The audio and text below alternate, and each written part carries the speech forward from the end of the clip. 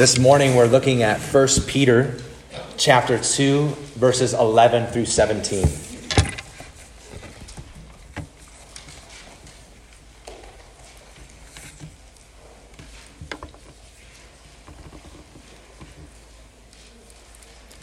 Friends, you'll be helped if you have this passage open, perhaps on your lap, in front of you the whole time. This is what we're going to be spending our time in this morning. Beloved, I urge you as sojourners and exiles to abstain from the passions of the flesh, which wage war against your soul. Keep your conduct among the Gentiles honorable, so that when they speak against you as evildoers, they may see your good deeds and glorify God on the day of visitation. Be subject for the Lord's sake to every human institution, whether it be to the emperor as supreme, or to governors as sent by him to punish those who do evil and to praise those who do good. For this is the will of God, that by doing good you should put to silence the ignorance of foolish people. Live as people who are free, not using your freedom as a cover-up for evil, but living as servants of God. Honor everyone. Love the brotherhood. Fear God. Honor the emperor. This is God's word. Thanks be to God. Mammoth Cave in central Kentucky is twice as big as the second biggest known cave system in the world. Explorers have mapped 412 miles of Mammoth Cave, and some estimate it's even 200 miles longer than that. Mammoth Cave is home to some amazing rock formations and unique creatures. So let's say it's not that far of a drive. You and your friends took a trip to investigate this world wonder. And you start off with a tour guide and the rest of your group, but you're feeling particularly adventurous this day. And you spot what looks like a cool alleyway off to the side. And so you ditch the group. You say, let's go check it out.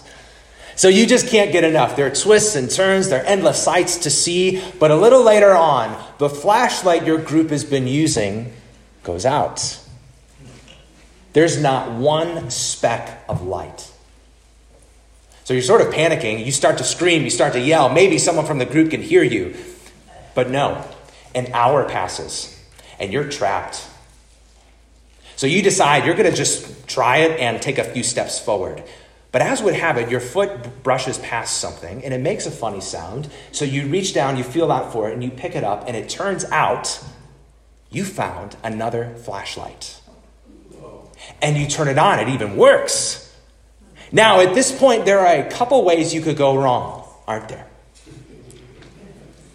You could pick up this flashlight and you could keep it to yourself. You might think, well, my friends need to make their own path. Who am I to say that I can figure it out and they can't figure it out? Now, I wouldn't want to offend my friends by showing them what they should do. Let each of them do what seems best to them. Now, you wouldn't do that. That would be ridiculous, wouldn't it?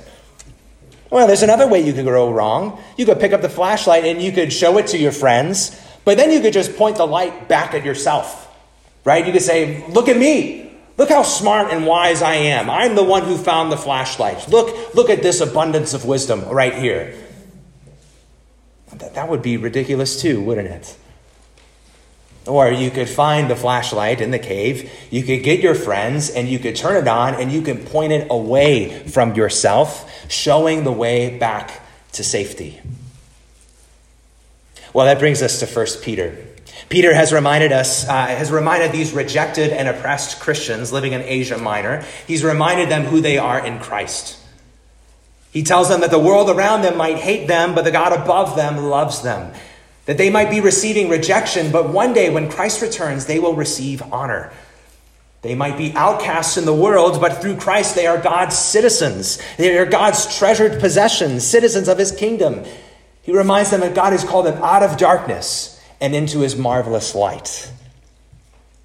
And he reminds them that God didn't do this so that they would hide this light from others. God didn't do this so that they would shine the light back on themselves. No, God did this so that they would show others the way they should go. They should show others that the way to life is the light of Christ.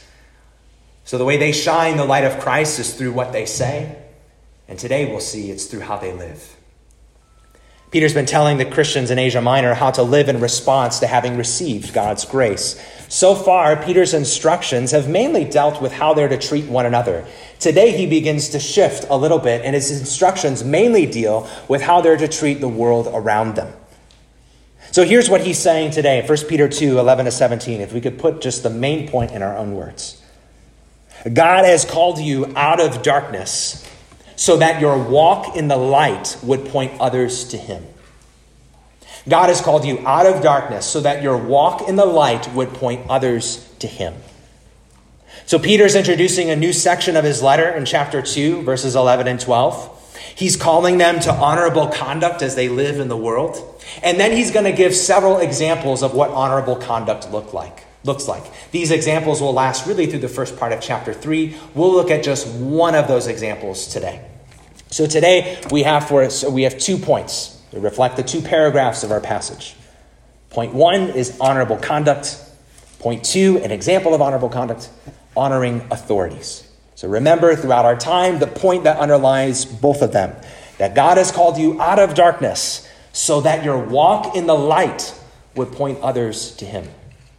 So point 1, honorable conduct. Take a look again at 1 Peter 2, verses 11 to 12. You take a look at these verses, we'll see what we're called to do, we'll see how we can do it, and we'll see why it's so important. In these verses, what we're called to do is pretty plain to see. You might spot more of a negative instruction as well as a more positive instruction. You might spot something we're to avoid and something we're to pursue. The negative instruction is to abstain from the passions of the flesh. The positive one is to keep your conduct among the Gentiles honorable. Peter gave a similar negative and positive instruction back at the beginning of chapter 2, actually in the first 2 verses. Back there, he talked about how we treat one another. Again, here, he talks about how we treat the world around us. So on the one hand, what are we called to do? He gives a negative instruction. Abstain from the passions of the flesh. This isn't the first time Peter has told us something like this. Back in chapter 1, verse 14, he said, don't be conformed to the passions of your former ignorance. Remember that word passions is another way to say desires or cravings. So to say here that these passions are of the flesh is to say these are the passions that are most natural to us. So for Peter, the passions of the flesh can be anything from being envious and slandering others, which we see in chapter 2, verse 1, or the passions of the flesh could be drunkenness and lust, which we see in chapter 4, verse 3. In the Bible as a whole, passions of the flesh is often pitted against the Holy Spirit. So our flesh naturally desires sin. The Spirit makes us desire God. Now, we won't belabor this point, but let's just make a few observations about this negative instruction. Right? It's interesting if you notice that Peter begins with with our desires, before he talks about our actions. Desires before actions. I bet you could imagine that he could have very well skipped verse 11. He could have gone straight to his instruction about conduct in verse 12. He could have just said something like this: guys, be kind and respectable people in the world. And everybody would have nodded their heads, as of course, that's absolutely what we should be doing. But the thing is, that would be shortchanging the battle for how we live. Peter raises the stakes. He deepens the issue. He says this isn't a game. He says even for people who have been made new, even for people who've been born again, even for people who've received God's grace and believe in Jesus, even for them, they are in a constant battle for their soul. Christian, do you see in 1 Peter 2:11 that there are things warring against your soul? Now, you're not powerless in this battle. You don't lack equipment for this battle. But friends, according to this verse, you shouldn't be passive in this battle either. This verse tells you that the battle for your conduct begins with the battle for your heart. That the battle for how you live begins with the battle for what you love. We talked about this when we last mentioned this negative instruction at the beginning of chapter 2. Back then, a couple weeks ago, I told you about what I call the nuclear stockpile in my kitchen. Right? That is my own personal Willy Wonka chocolate factory that I got for Easter. Now, I'm sorry to report that this stockpile has depleted much since that time. But 1 Peter 2:11 gets me to think how I've heard that the craving for sugar is one of the hardest cravings to overcome. When you indulge it, the craving will only get stronger. But if you ever starve it for a couple weeks, the craving will weaken. So friends, here is the battle. Starve your craving for sin and feed your craving for Christ. What are we called to do? 1 Peter 2:11 and 12. There's a negative instruction on the one hand in verse 11. And there's a positive instruction on the other hand in verse 12. Verse 12 says, keep your conduct among the Gentiles honorable. So last week we noticed that those who trust in Christ, just as a little bit of a housekeeping note, that those who trust in Christ are given the titles, the same titles given to Israel in the Old Testament. So here, those who are Gentiles are no longer those just who are non-Jewish people. Those who are Gentiles are now those who are non-Jesus believing people. But here's why I think Peter gives this instruction in verse 12. Because the Christians he's writing to are being constantly made to feel like they don't belong. The Christians he's writing to are being constantly ridiculed. So if you're enduring that, you'll be tempted either to stop that by checking out, to stop that by blending in, or to stop that by snapping back. Now, Peter will address each one of those temptations in time, but here he urges us to live godly lives, even when we feel like outcasts. Not to check out, not to blend in, not to snap back, but to endure, to live godly lives. I think just make a couple observations about this. I find it interesting if you take the little bit wider of context and just look at the previous paragraph. I find it interesting that Peter's already told us that we are to proclaim. Verse 9, proclaim the excellencies of him who called us out of darkness into his marvelous light. In other words, Peter's already talked about what we say. He's already said, you are to speak the gospel. And now here in verse 12, he talks about how we live. We're not just to speak the gospel, we're to live the gospel as well. These two go hand in hand. Yeah, I think for a lot of Christians, they think they can have one, but not the other. So for some Christians, they might say something like this. Now, I don't really talk about my faith with other people. I mainly try to just be a good example. I mainly just try to be a nice and a kind, respectful person. And hopefully people just notice that there's something different about me, and then they'll ask me something.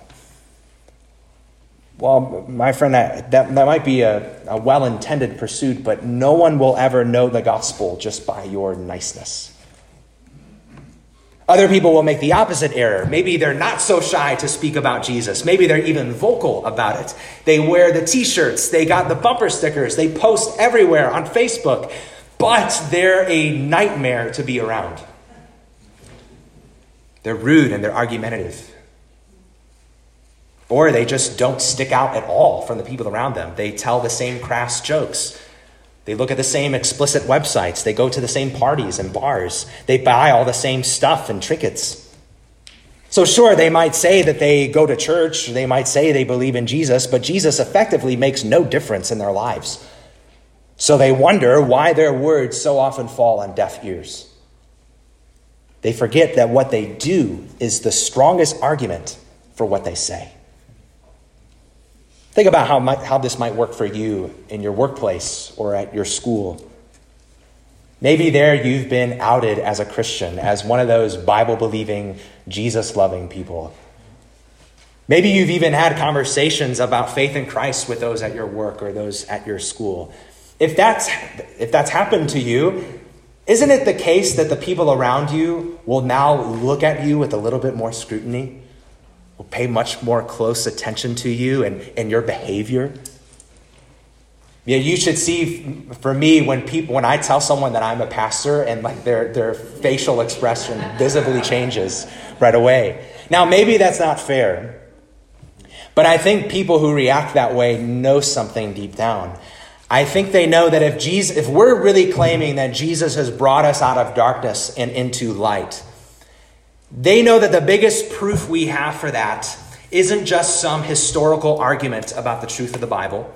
It isn't just some compelling Christian movie. The biggest proof we have for that is for how we live.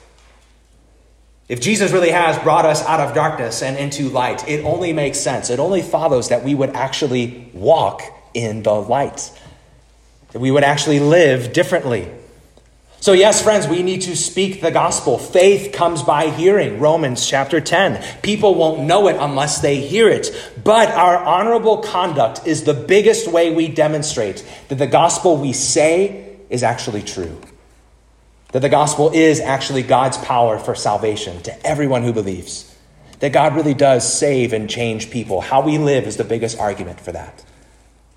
That's what we're called to do. But you look again at verses 11 and 12. It also tells us how we can do this and why we should do this. Now, I think the how comes at the very beginning. Peter urges them as sojourners and exiles. Now, again, sojourner is another way to say a foreigner or immigrant. To be a sojourner is to live in a place that's not your home. To be an exile is to be passing through a country as a temporary citizen, having no intention to make that your permanent residence. Christian, if you trust in Jesus, this is part of your identity. You are a sojourner and you are an exile. And this is how you can abstain from the passions of the flesh. Remembering this identity will help you keep your conduct pure. How does that work? Well, when you remember your identity as a sojourner and exile, well, that can recalibrate your expectations. Right? It can remind you that while I might enjoy good gifts in the world, I don't expect to be accepted by the world. And I don't even expect to be satisfied by this world. Remembering your identity helps you think that way. When you remember your identity as a sojourner and exile, you realize I don't have to squeeze everything I can out of this life. When you remember your identity as a sojourner, as an exile, you don't have to live and die off of people's approval. When you remember your identity as a sojourner and as an exile, you will be reminded that you have something better than what the world offers you. You have a better citizenship. You have a better home. It works like this. Someone else pointed this out to me. Have you ever noticed how the people who are so often most passionate about their country aren't living in the country where they're from? You ever notice that? You leave our building, turn left, get the state road. You'll be in Ukrainian village. You'll see all the blue and yellow flags. You'll see the Ukrainian butcher shops. You'll see the Ukrainian churches. You'll see the Ukrainian grocery stores. And even as our Ukrainian friends live with respect for the place that they live, they still want to preserve their identity. They want to remember their homeland. One author writes this: when you have everything stripped away as a sojourner and as an exile, then you cling to what makes you who you are. So, Christian, do you cling to what makes you who you are? Do you remember and eagerly await for your better home? You know, I think if we don't, it might be because of this. I've heard another pastor say this. It might be most of us have chosen heaven over hell, but few of us have chosen heaven over earth. But friends, this is what God's people have always done. They've always chosen heaven over earth. Read Hebrews 11 this afternoon. Talk it over with a friend. You'll see the example of Abraham. When Abraham's wife died, he calls himself a sojourner and an exile. Genesis 23. Abraham had no land to bury his wife. So how did he press on and go forward? Well, Abraham knew he had a better home awaiting him. Hebrews 11 verse 10 says, he was looking forward to the city that has foundations, whose designer and builder is God. Friend, remembering your identity as a sojourner and as an exile can make all the difference in abstaining from the passions of your flesh and keeping your conduct among the Gentiles honorable. This is how you do it. But just real quickly, on this point, verses 11 and 12 also talk about why we should do this. Why is it so important to abstain from the flesh and keep our conduct honorable? Look at verse 12. So that when they speak of you as evildoers, they may see your good deeds and glorify God on the day of visitation. So here's the situation for the Christians Peter's writing to.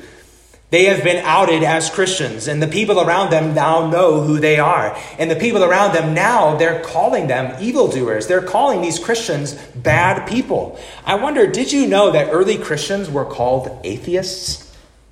That's weird, isn't it?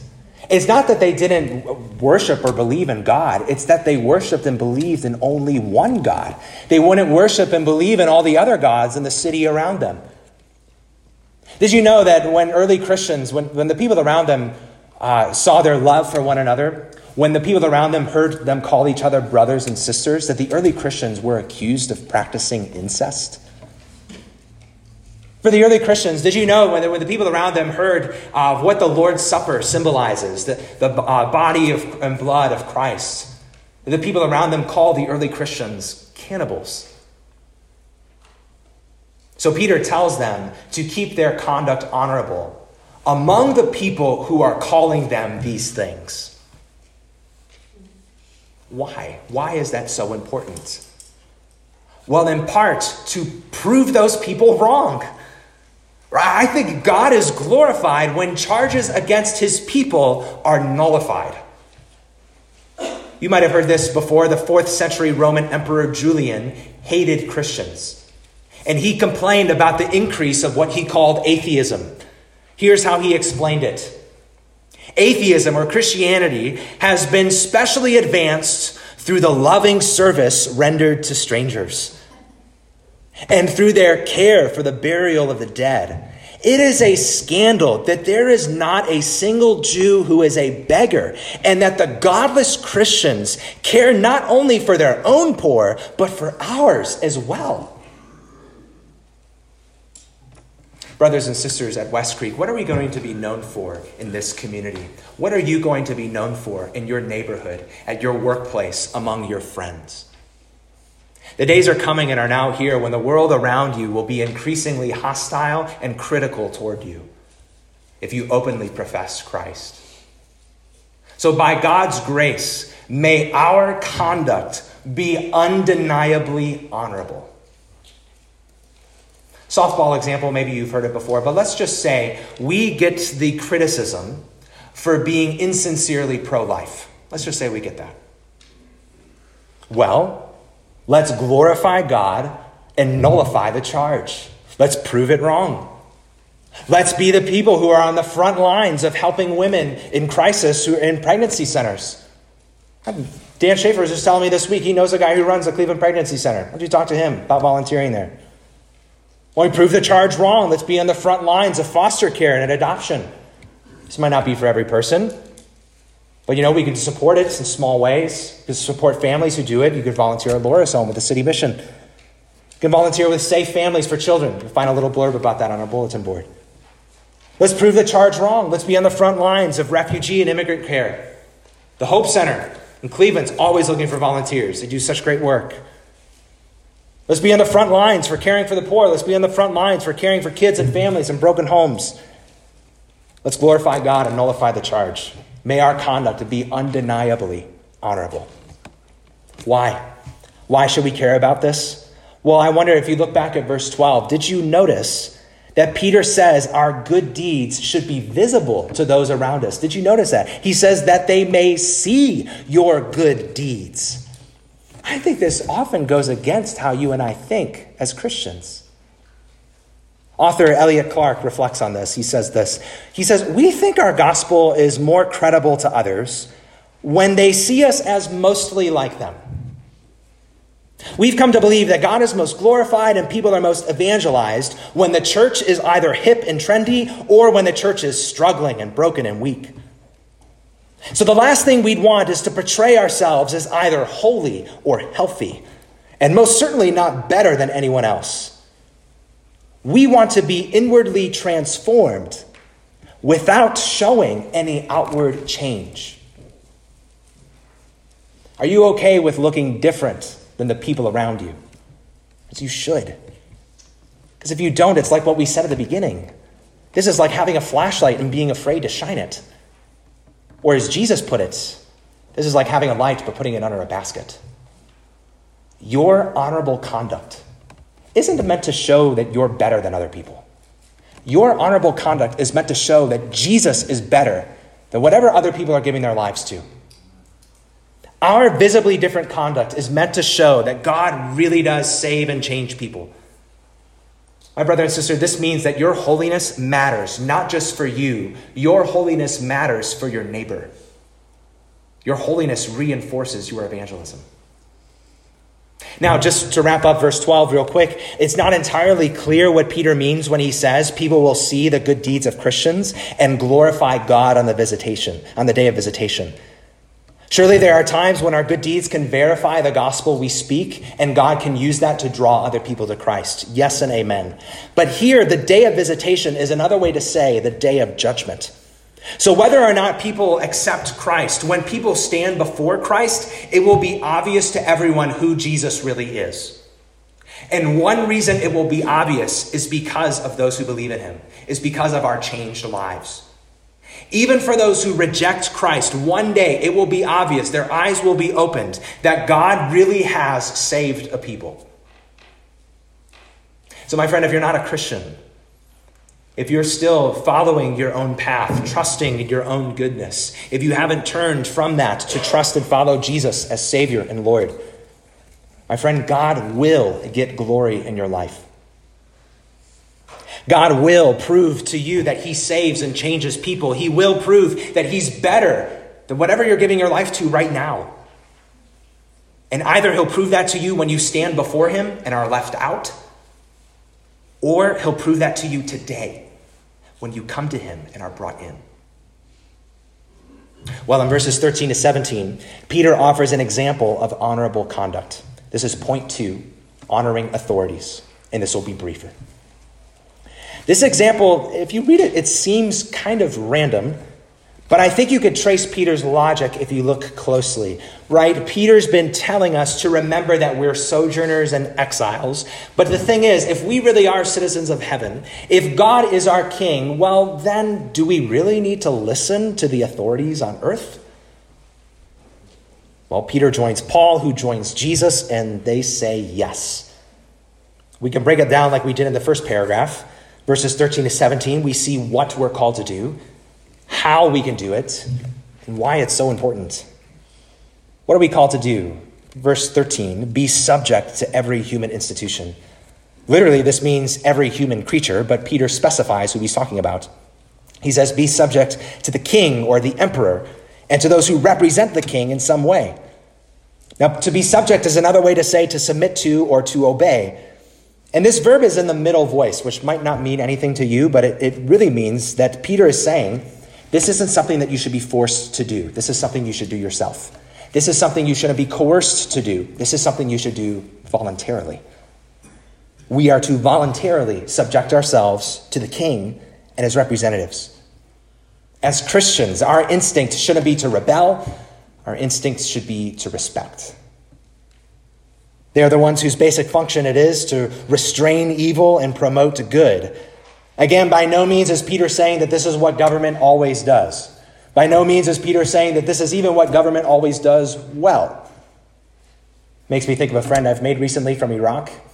I've gotten to know him a little bit. He lived in Iraq and Baghdad, actually, pre and post Saddam Hussein.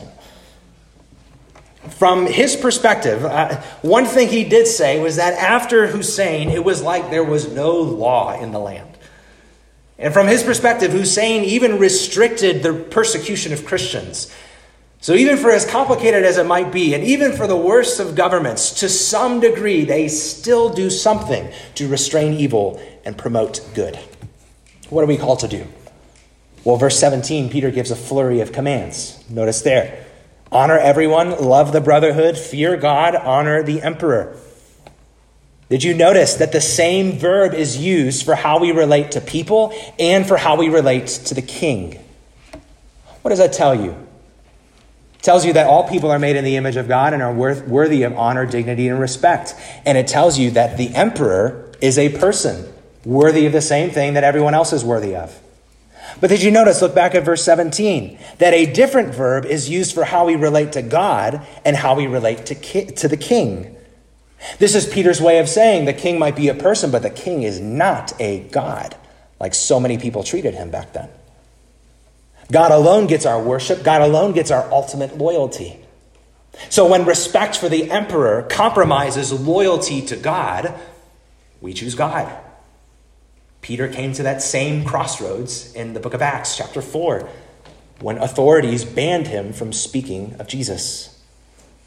And yet, even for one who was at one time commanded to go against God, Peter can look back and still say what he says here in 1 Peter 2. And think about this. The emperor who was likely in charge at the time of this letter was a guy named Nero. Maybe you've heard of him. Nero is the guy who would begin the widespread official persecution of Christians. And if tradition is true, it gets even crazier than this. The emperor who Peter calls them to honor is the same emperor who ordered Peter to be killed. That's the guy he tells them to honor. You think our politics is bad? How could they do this? How can we do this? How can we be subject to authorities when there is still corruption and sin in our leaders? Well, there's a lot we could say, but let's just look at this passage. Look at verse 13. You can do this for the Lord's sake. Verse 16, you can do this because you're free. And you don't use your freedom to live however you want. You use your freedom to serve God. Christian, think about it this way. When you profess to believe that Jesus Christ is Lord, when you say something like that, you're not just making a statement about your own personal lifestyle. When you say Jesus is Lord, you're making a statement about a political reality. When you say Jesus is Lord, you keep in mind what Jesus said to Pilate before his death. That Pilate would have no authority unless it were given to him. No earthly authority has power apart from the ultimate authority's permission and plan. So you might hear that, you might listen, well, doesn't that just make us into doormats? Isn't that the same opiate that Karl Marx talked about that lulls us to sleep? By no means. Read the Bible. John the Baptist speaks out against authority. Jesus himself speaks out against authorities. Consider what we've read. We still do good deeds in the world. God uses those good deeds to influence people in the world. We're not saying that we should be okay with injustice. We're not saying we should be okay with corruption. What we're saying is that if Jesus has set you free from the penalty of your sin, if he has brought you into his kingdom by virtue of his sinless life and his sacrificial death, if he has done that, then he can use you in the world. But you are freed from the pressure of having to rule the world. You are freed from the pressure of having to change the world. That's what he does. That's what he'll do. I see so many people, even Christians, that they despair and they're angry and they're obsessed with politics. Their hopes and dreams rise and fall depending on who's in office. Right? You can care about elections, you can care about politics and injustice, and you can still be able to hope and sleep at night. You can still be able to function even in an imperfect society. How? Because you know that Jesus is Lord. That he reigns, that he will return, and that if you trust in him, you belong to him. Friend, that gives you freedom. And true freedom isn't to do what you want. True freedom is to do what's right. Why is this so important that we honor the authorities? Verse 15, Peter says, "For this is the will of God, that by doing good, you should put to silence the ignorance of foolish people." It's almost the same reason he gave in the first paragraph. God is glorified when charges against his people are nullified. It's like Peter's saying, guys, people are talking. Guys, people are talking who don't know any better. People are talking that we are rebels to the Roman government because we won't bow down and worship the emperor. Well, you might not bow down and worship the emperor, but when you prove to be respectful citizens and not rebels, you are going to prove those people wrong. Their charges won't stick when they see you caring for your neighbors. Their charges won't stick when they see you contributing to your community. Their charges won't stick when they see you following the laws of the land. So you see, by being humble and honorable citizens, people would remove a barrier to the gospel. By being humble and honorable citizens, the people would silence voices and open ears. Now, I know our situation isn't exactly parallel, but I think we could still apply this. Once again, I am not saying that politics don't matter. I am not saying that there are issues and injustices that aren't worthy of being addressed and being discussed. But what I am saying is that if that's what we're most vocal about, if that's what we're always angry about, if that's what we're obsessed about, then that will close ears instead of open them. I want to state this humbly and pastorally. My Christian brother and sister, your obsession with politics will get in the way of your witness for the gospel. Christian, I want this to be clear for you. And if you're not a Christian, I want this to be even clearer for you. Whether or not you trust and follow Jesus Christ is more important than whether or not you have voted for the quote-unquote right candidate. What's on earth does matter, but eternity matters so much more. Your conduct, even how you talk about politics, can either close a conversation for the gospel or can keep that conversation open. Would you prioritize well? Through Christ, God has brought us out of darkness and into his marvelous light. Yet we still live as sojourners and exiles in a dark world.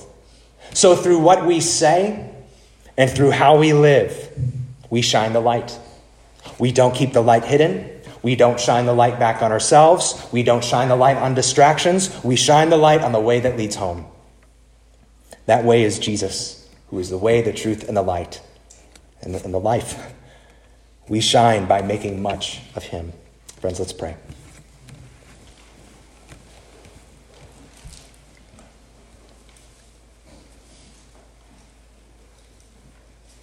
Dear Lord, we need your grace for our salvation, but we need your grace for our sanctification. Lord, we're so easily distracted from what's most important, from what's most precious. We're so easily satisfied and long for the acceptance and the treasures of this fleeting world. Would we be satisfied and long for you? Would we treasure and prioritize your gospel? And through our conduct, through our speech, would you shine the light of Christ in a dark world? We pray this in Jesus' name and for his sake. Amen.